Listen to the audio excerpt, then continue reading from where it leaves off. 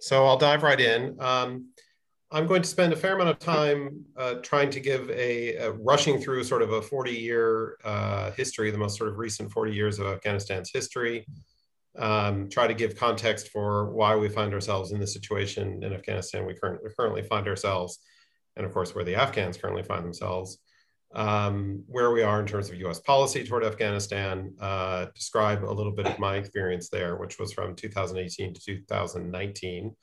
Our tours in Afghanistan are typically very short. And then close with just a little bit of background of the rest of my what is really becoming a long career. I didn't know it would ever be that long, but I've really enjoyed it. And then obviously, of course, leave some time for questions. I want to be the first to admit, especially because my time there was relatively short, I do not consider myself an Afghanistan expert. There may well be people in this call who have spent more time in Afghanistan than I have, or who have studied Afghanistan more closely than I did. And I'm certainly open to be corrected on things. I don't want to give you the illusion that I am an Afghanistan expert. I have colleagues in the State Department who have done multiple tours in Afghanistan, who have worked on the issue for many years of their career.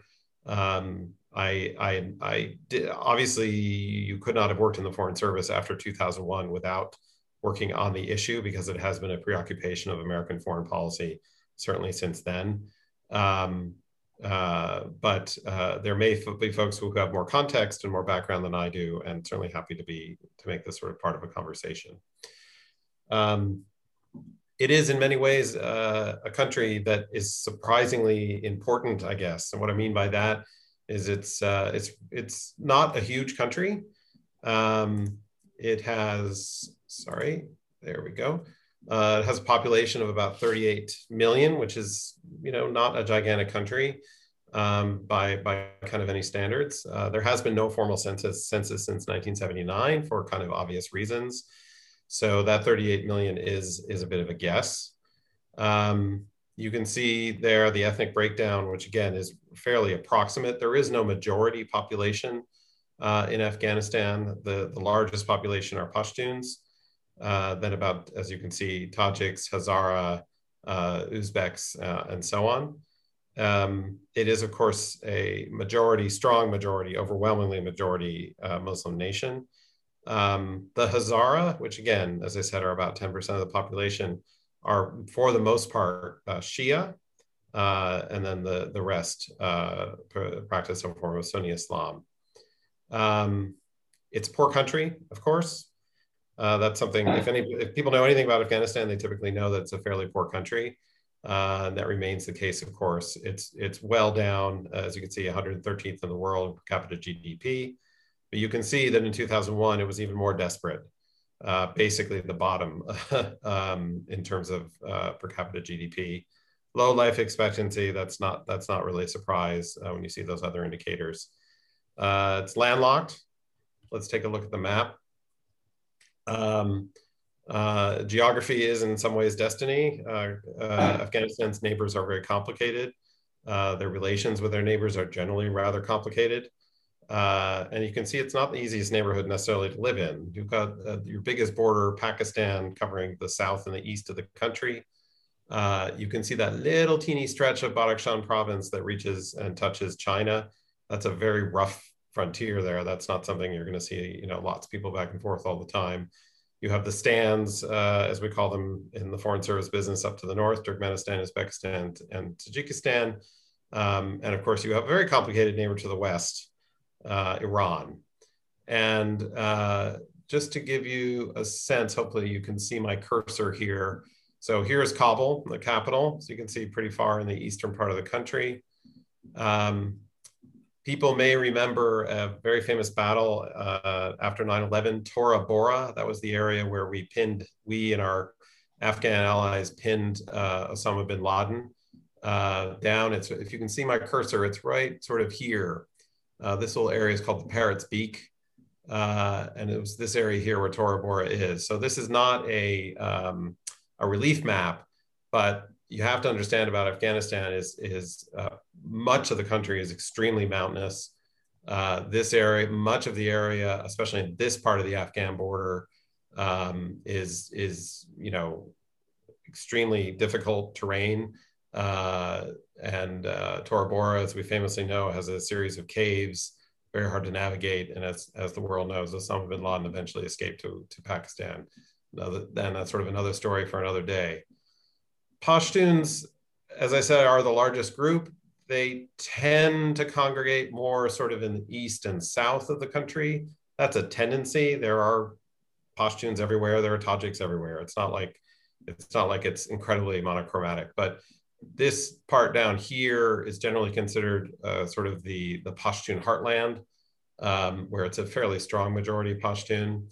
Kabul is a very cosmopolitan city, and it has a strong mix of really all the ethnicities, including many Hazara.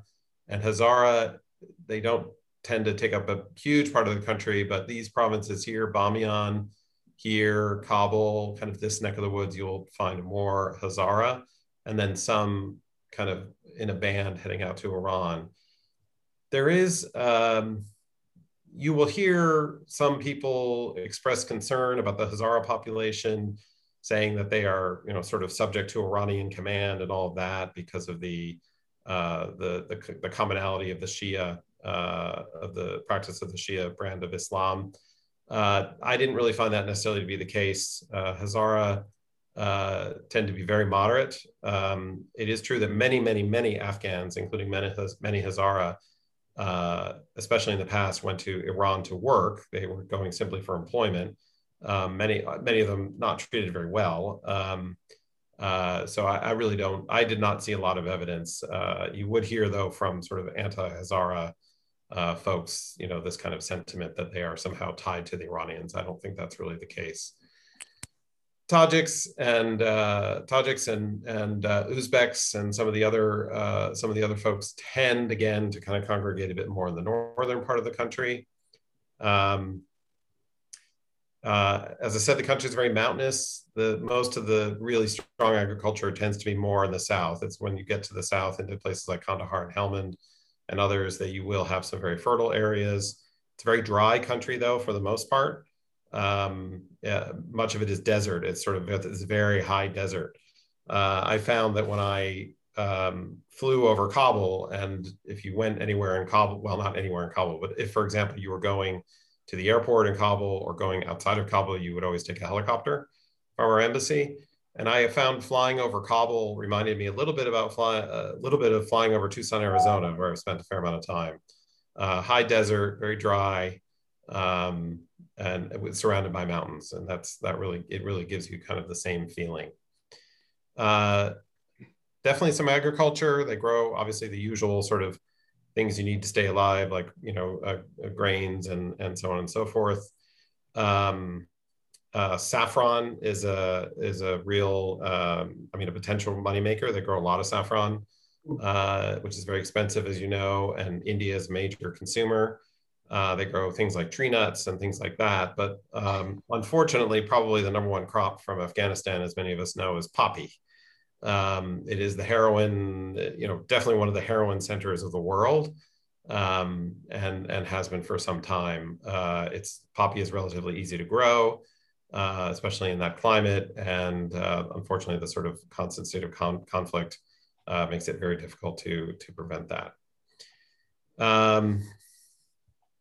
So I'm skipping, as I said, a lot of history. Afghanistan did not begin in 1979, but the kind of current rather long phase of Afghanistan's recent past really started in 1979.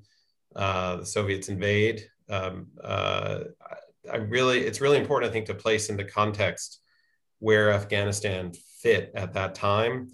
This was one of the last great conflicts of the Cold War, which ended about 10 years later.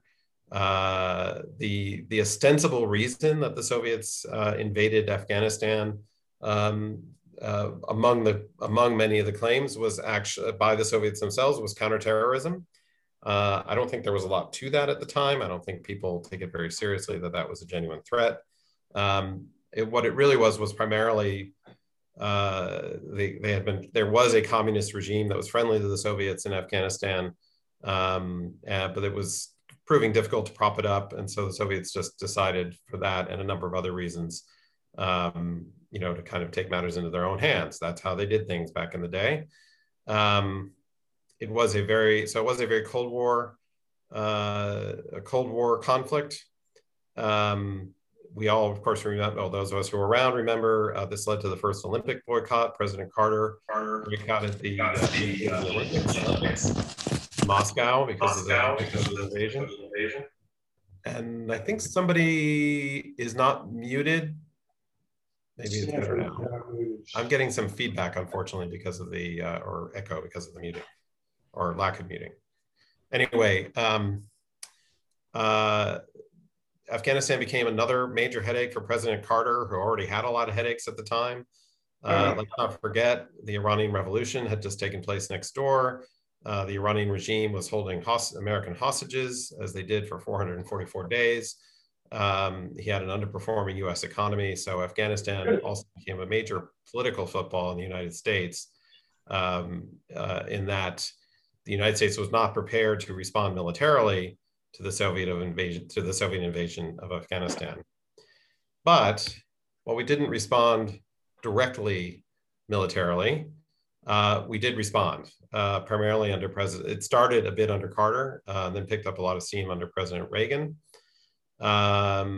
We supplied fighters in Afghanistan with weapons, with advice. We ran a lot of those operations out of Pakistan, just next door.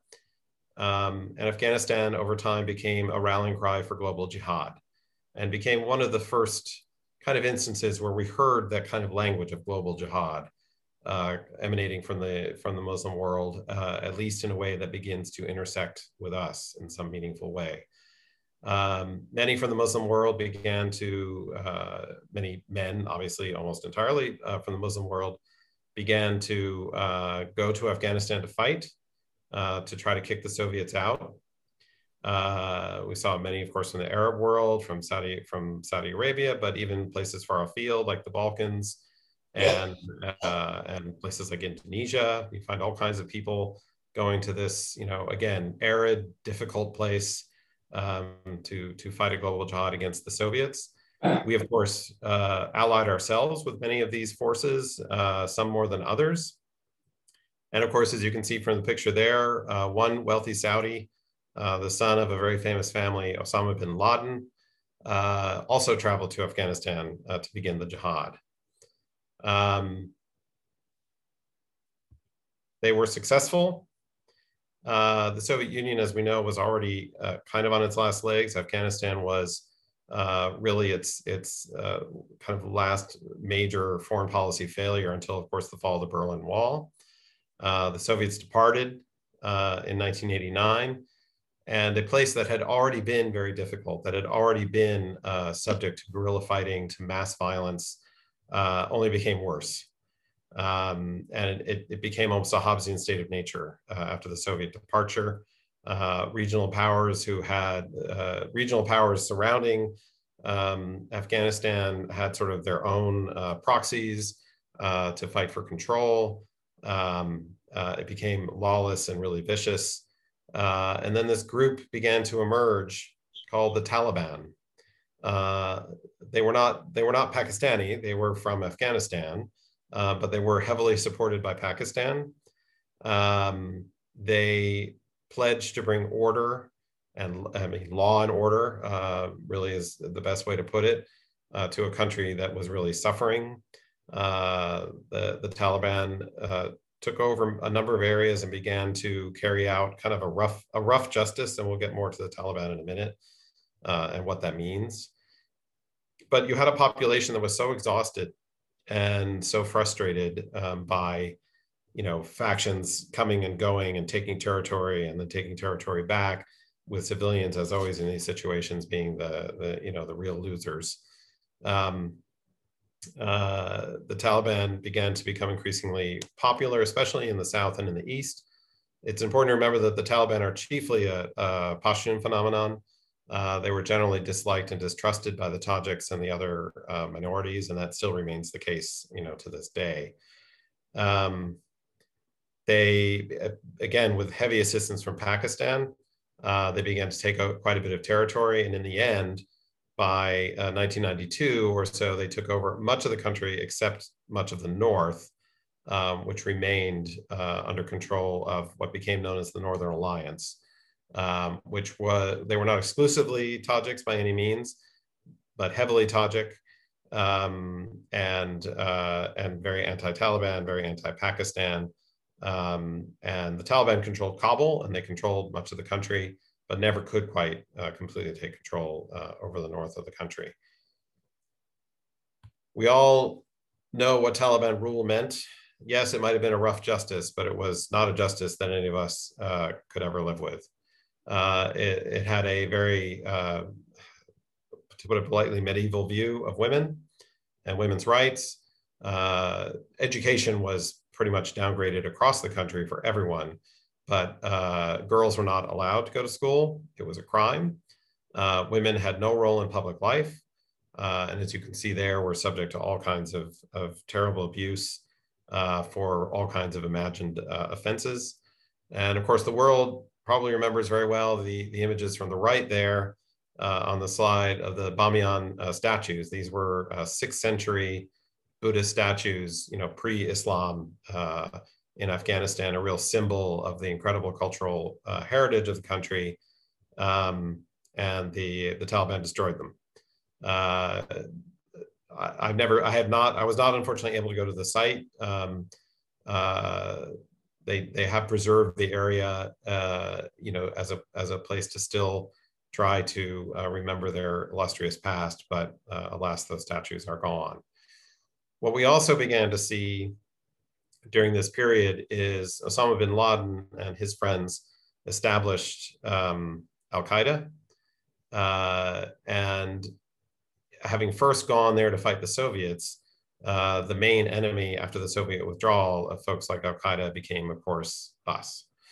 And bin Laden believed that there essentially needed to be a holy war between the West and Islam.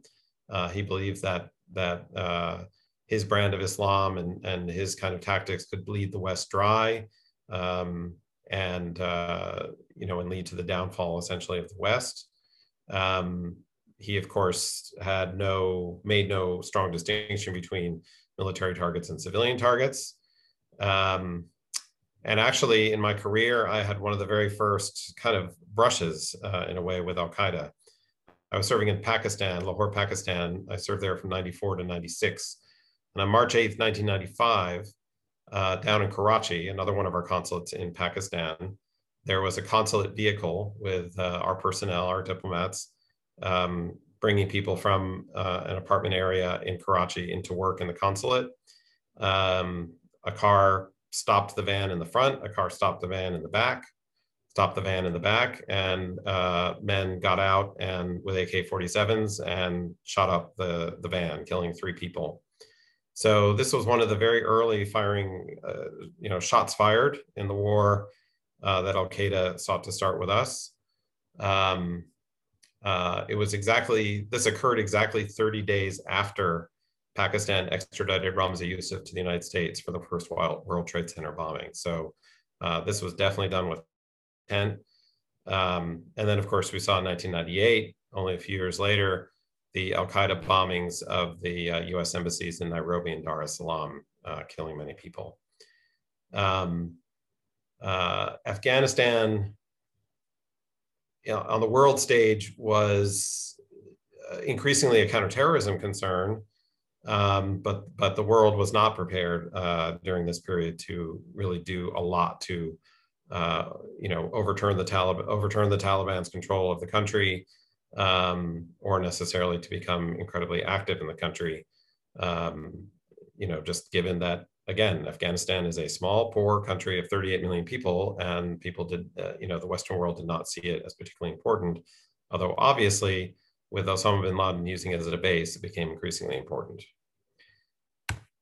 And of course, we know what happens next. This is, of course, one of those iconic events everyone remembers if they were old enough where they were. But history is a funny thing. I mean, one of my kids was 3 years old when this happened, so of course was unaware. My other kids weren't born yet, so we have to remember that for the younger generation, this is history and not as strongly felt as all of us felt it on September 11th, 2001. I was serving in Finland at the time. I remember I went to a presentation at the Finnish Parliament that day, came back a little bit late for lunch, was starving, went to our embassy cafeteria. I was the only patron there, watching the Today Show while I ate my lunch, and it all, of course, unfolded as they began to see the strange story out of New York of a small plane hitting World Trade Center. And then I watched, as so many millions did on TV, as the second plane hit the World Trade Center. It became very clear this was not an accident. The United States, of course, gave the Taliban an ultimatum: give up Osama bin Laden, or there will be consequences. And of course, the consequences were that we went in and removed the Taliban from power.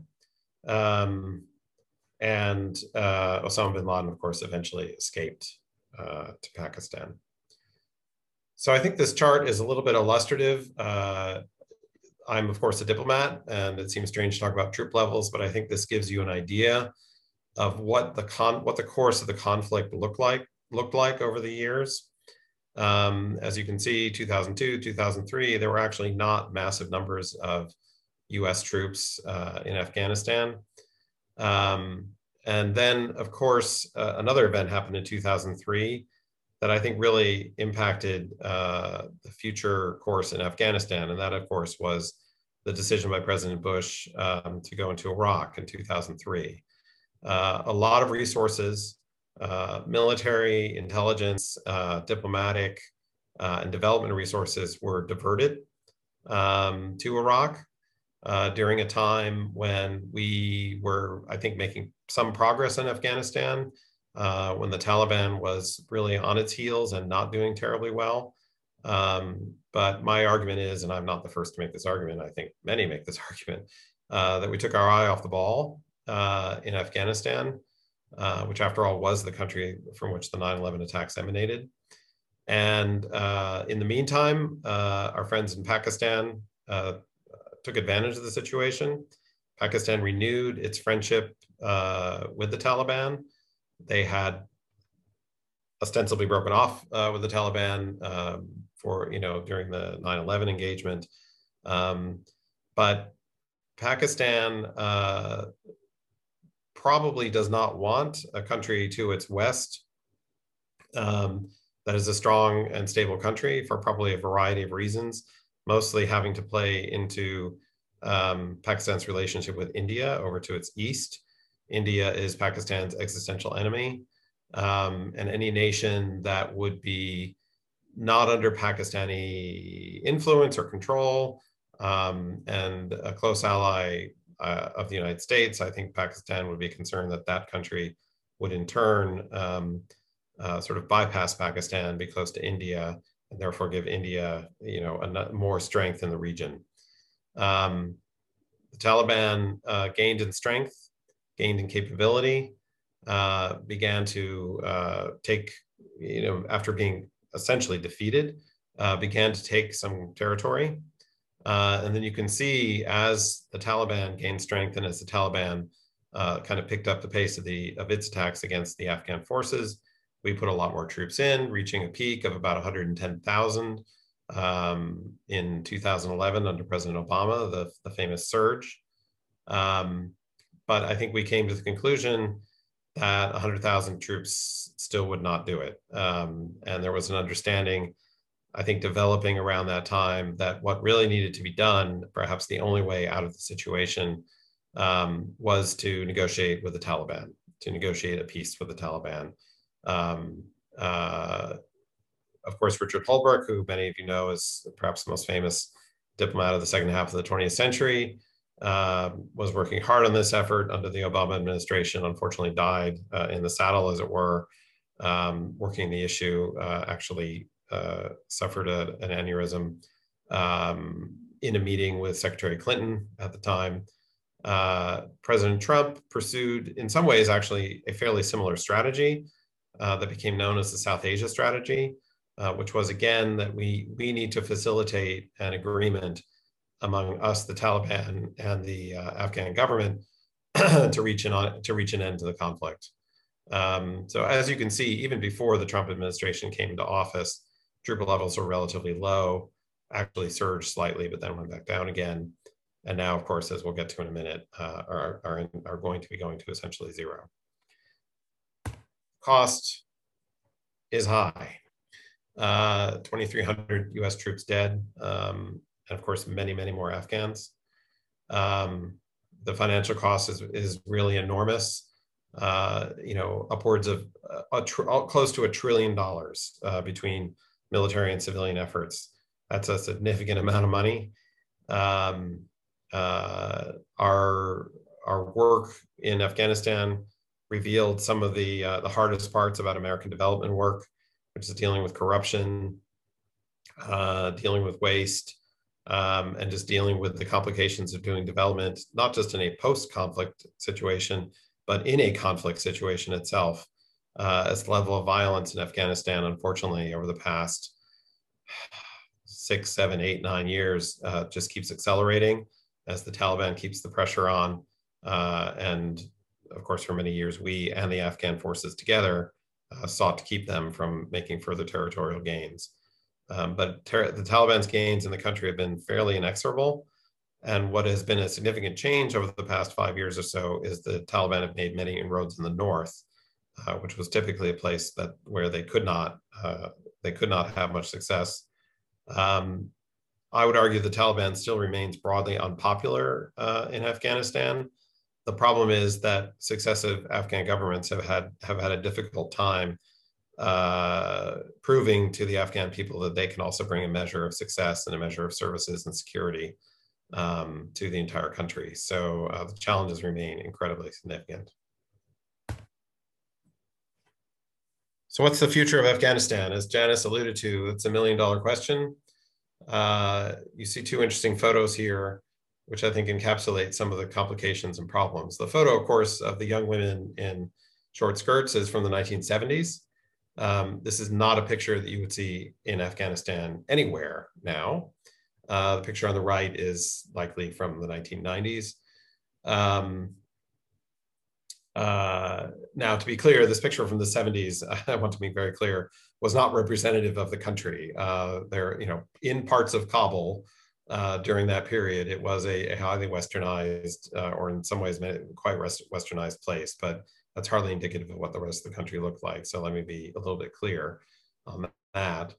But among the many challenges and concerns that the international community has, and certainly I have, is the future of women in Afghanistan. If indeed the Taliban either take over the country by force or become part of a power sharing arrangement with the current Afghan government, we have a lot of concern. Everyone, I think, should have a lot of concern about the future of women and girls in Afghanistan. Will the Taliban seek to bring Afghanistan back to where it was in the 1990s? The young, educated generation in Afghanistan, certainly from my experience there, are deeply worried and concerned, not just women, of course, about their future. Any Afghan who was seen as working with the West, so obviously working with one of our embassies, working with the US military, working with NGOs that were funded by the West, consider themselves a target. And unfortunately, many of them are targets, literally targets. This certainly, this was going on when I arrived in the country, and it's certainly gone on when I've left, of assassinations of government civil servants, people who work for NGOs, media people seem to be a real subject of violence. Chiefly the Taliban, not entirely the Taliban.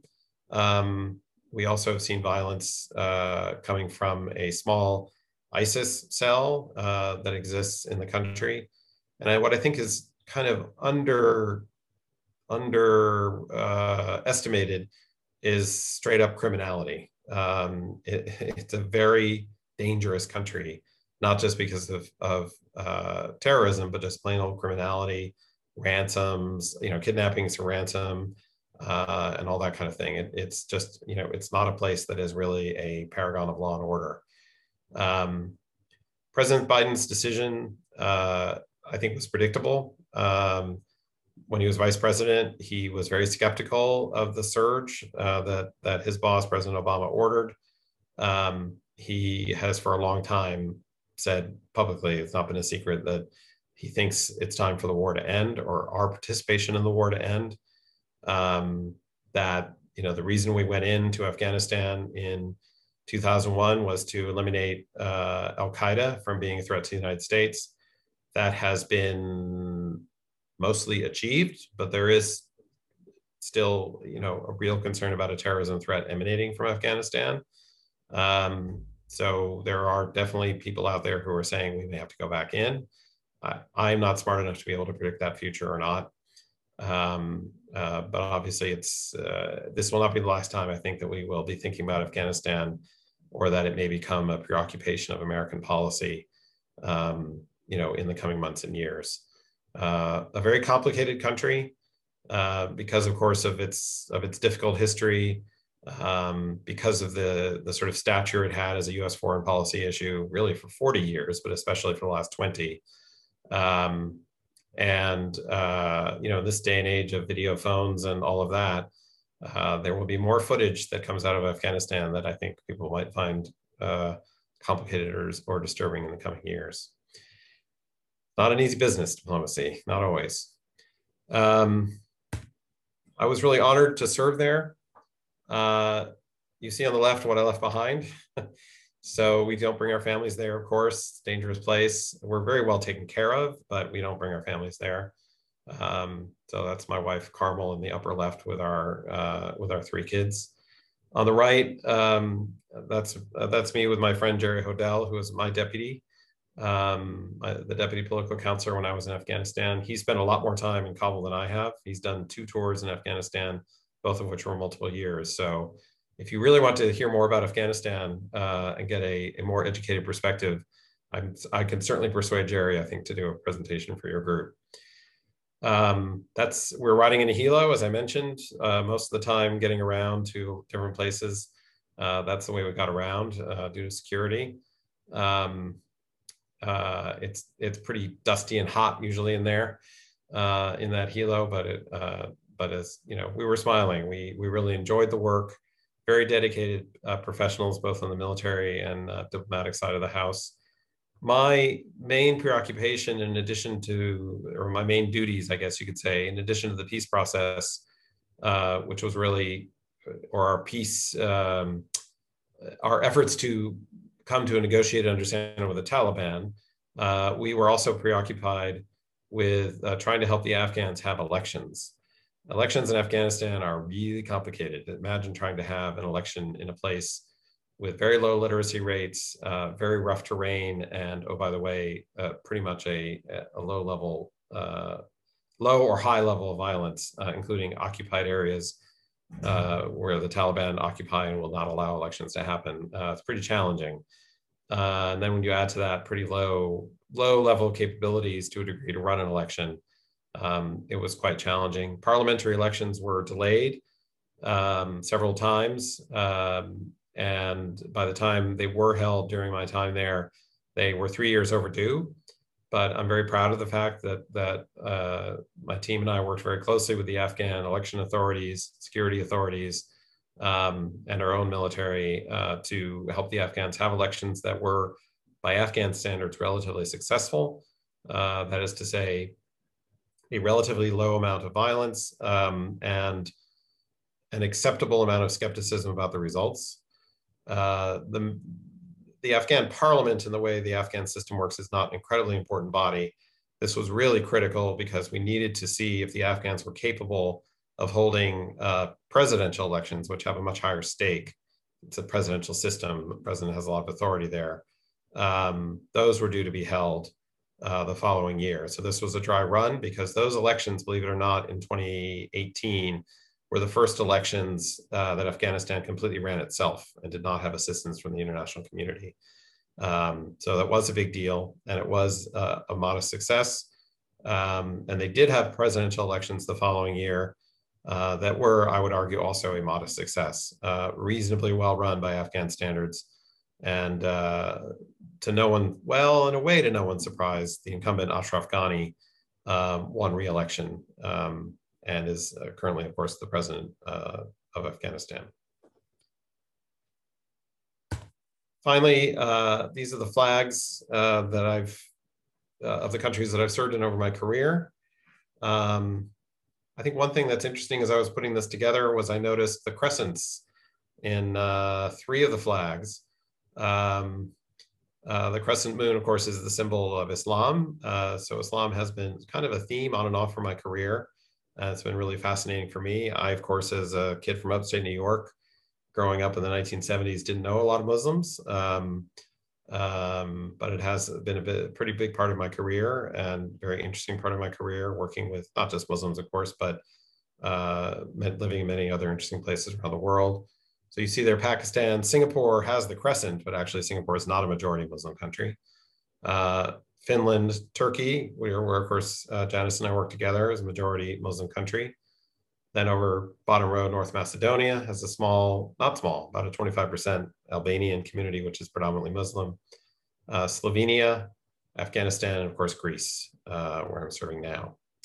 So I think I've hit my limit of about 45 minutes. I moved quickly, I know. For all the folks out there who are beginning careers or even thinking of a second career, I cannot think of a better life for me or my family than the Foreign Service. As I said, I'm in my 28th year as a Foreign Service officer, which is kind of scary. Never expected it to last that long. My family and I have absolutely enjoyed living all over the world. It's complicated. It's not easy to move your family every few years. It's not easy to learn new languages, and I'm pretty bad at it. But I, for one, could not have thought of a better way to serve my country and to live in all kinds of interesting places around the world. And I'm certainly happy to talk to anybody offline. And, you know, Janice knows how to find me. Certainly happy to talk to anyone offline who is considering the State Department as a career in any way, shape, or form. Certainly happy to chat with anybody who's looking at that as a possible future career. So I will stop. It's been a real pleasure to chat with you. And Janice, I will turn it back over to you to lead us through Q&A. Thank you so much, David. Really a quick tour d'horizon of Afghanistan and where we stand now. We're now going to move to the Q&A portion of the program. If you could stop sharing your screen at this point, it would be great, David. Yep, stop share. There. Perfect, thank you. So please submit your questions via the chat function. I've already noted a few that have come in while David was talking. You can access the chat function by clicking on the chat box icon, which should be located near the audio and video buttons on your screen. While we wait for questions to come in, I'd like to mention again that this is ICFRC's last seminar for the spring semester. The Program Planning Committee is working on its fall programs, and we'll be sending out information about them in late summer and early fall. Finally, ICFRC is grateful to be able to make its online programs free and open to the public, but ICFRC relies on the support of its members and attendees in order to operate. If you're able to make a donation to support these programs, please go to www.icfrc.org/donate. And with that, we will now transition into the Q&A session. Please feel free to turn on your video at this time if you'd like, but please remain muted. So I will first go through a couple of questions that came in while you were talking. The first one was, you mentioned early on that tours are short generally to Afghanistan, and the questioner wondered if that presents problems in terms of building relationships and trust. Yes, no question. I had a lot of people tell me when I got to Afghanistan, though, and I think this kind of proved to be true, that a year in Afghanistan kind of seems to feel like 3 years anywhere else. And I guess what I mean by that is Afghans, people who would have been my contacts, for example, people who worked for President Ghani, people in the NGO community, politicians, folks like that, they, over the years, had become very used to working with us, and they understood that our tours were short, typically 1 year or sometimes 2 years. And they were very amenable to that. They kind of understood that that's how our system worked. They were rather sophisticated, many of them. And whether they spoke English or not, they understood how we worked. And they were actually very open and accessible to us. There are, of course, many Afghans who don't like the United States. But there are also many or who are very skeptical of the United States. But there are also many Afghans who feel very close to the United States. I mean, to be perfectly honest, because we liberated them from the Taliban, which was a miserable life for many. And they were grateful. I felt genuinely and honestly grateful. And to be fair, many of them, not all of them, were also corrupt. So, it's one of those things where you have to hold different ideas in your head at the same time and understand that people are complicated and have complicated lives. But actually, I found the Afghans to be very hospitable, warm people, very charming, actually. And many Afghans, obviously the kind of cream of society, are incredibly cultured and well-read, and they really do read medieval poetry for fun. Very intellectual, some of them. So and Afghan culture is the chief language in Afghanistan, Dari, is a very polite language, and one of these sort of languages that's very, everything's in the passive voice, and it's very polite.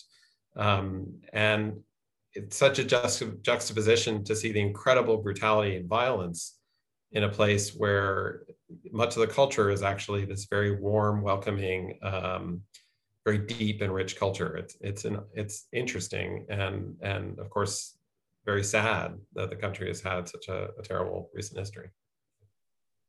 Indeed. I'm going to ask a couple of non-Taliban questions and then sort of group the Taliban questions together. So and in terms of diplomatic work, is there much in the way of consular work at Embassy Kabul? And is there much tourism or travel in either direction? There is consular work. I mean, consular work is, of course, typically divided into a couple of categories. One, of course, is helping American citizens who are in the country where you're serving. And then, of course, the other is the other direction, managing visas, both immigrant visas and visitor visas for Afghans, say, who want to visit the United States. The consular workload in Afghanistan is actually not huge, with a couple of exceptions. There are not a lot of private American citizens in Afghanistan. There are some. There are journalists, NGO workers, chiefly. There are, as in every country, dual Afghan US citizens who happen to live in Afghanistan. And they get passports and all the things American citizens get anywhere else, but that's not a huge number. There are some non-immigrant visas that Afghans could get to the United States, but for almost all visitor visas, you have to demonstrate that you have strong ties to your host country and are going to return, and that can be hard for Afghans sometimes because it's a very poor country with a lot of violence. We did have a lot of Afghans who went on visitor exchange programs and things like that, students as well, but a fairly big number, kind of, in terms of people who went on official US programs, but the overall number relatively small, and a number of immigrant visas. And there's a special category of immigrant visa called a special immigrant visa that's actually been in the State Department for many years, where if you serve as an employee of an American embassy for many years, typically at least 20, you could be eligible for an immigrant visa to the United States. People who work for us in Afghanistan, in particular, in Iraq and other places, take enormous personal risks to do so, and could qualify for a special immigrant visa within a few years. And many take advantage of that and come to the United States. Understandably. Do you know roughly how the number of NATO troops compares with the number of US troops in Afghanistan? So if I remember right, the United States, I believe, always had the largest number of troops in Afghanistan as a single country. If I remember correctly from my time there, we were the single largest troop contributor, but we were not the majority. So when I left Afghanistan, I think we had south of 10,000 troops there, 8,000 or something like that. And I think our other allies contributed altogether among them, probably 12 to 15,000 more. But, you know, coming from all the other allies. Turkey, I think, consistently has been, in the last several years, the second largest contributor. Germany has a pretty healthy contingent. Italy has a healthy contingent. The UK actually used to have a lot more than it has now. Their numbers have been getting smaller. And there also was a division of labor for many, many years in Afghanistan, especially more recently, where the other NATO allies were chiefly doing training for the Afghan military. That was their main function. We also do that as well. But in terms of troops actually taking part in operations alongside Afghan forces and providing air support and all that, that was almost entirely the United States. Thanks. I'll wrap together a couple of Taliban-related questions. Who funds the Taliban?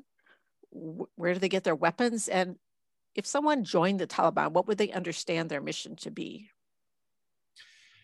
So, you know, we don't know everything about where the Taliban gets its funding, but safe to say a lot of it's Pakistan. And a lot of it is also wealthy, you know, wealthy Saudis and folks like that who have, you know, some level of sympathy for the Taliban. That's probably their main sources of money. And don't forget Poppy. Poppy is a major source of revenue for the Taliban. It's, you know, obviously incredibly hypocritical. You can't have a drink, can't have a glass of wine if you're a member of the Taliban, but it's perfectly okay to sell heroin, basically sell heroin to kids on street corners. So, you know, where's the point of that?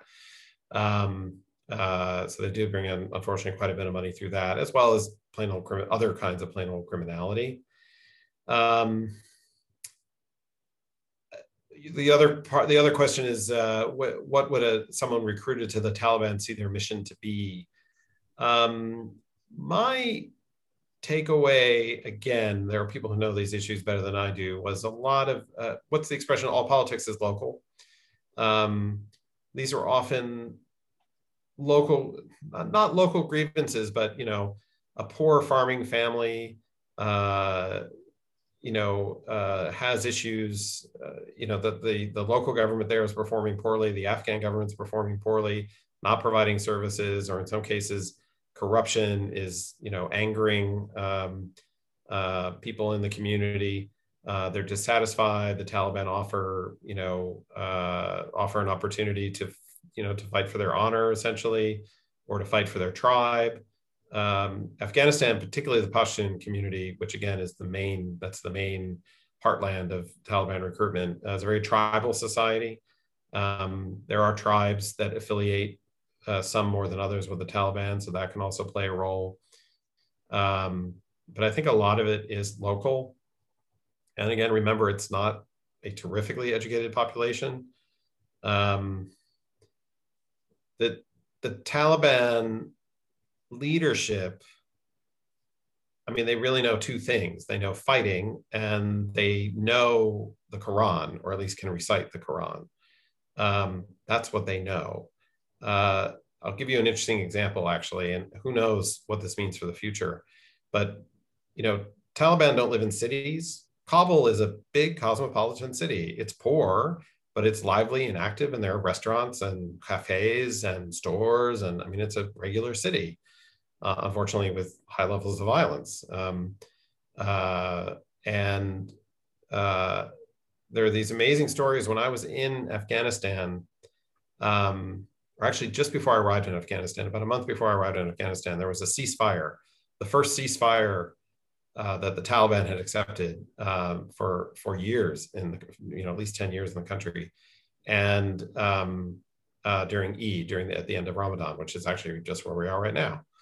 And Talibs, young, these are all, don't forget, these are mostly, 16 to 25-year-olds. They came into the cities unarmed, usually, and they had not seen cities. They had not seen real cities. And there were these amazing anecdotes of them getting ice cream.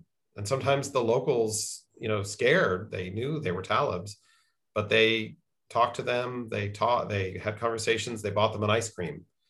And these Talibs had never had ice cream.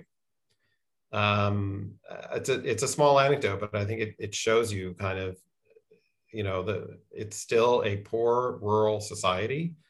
And that's the heartland where the Taliban come from. Fascinating. I'm going to pose one more question. We're coming to the end of our time. So this one has to do with NGOs. How does the U.S. cooperate with NGOs working in Afghanistan? And it may be hard to generalize, but how are NGOs welcomed or treated by the local community and government?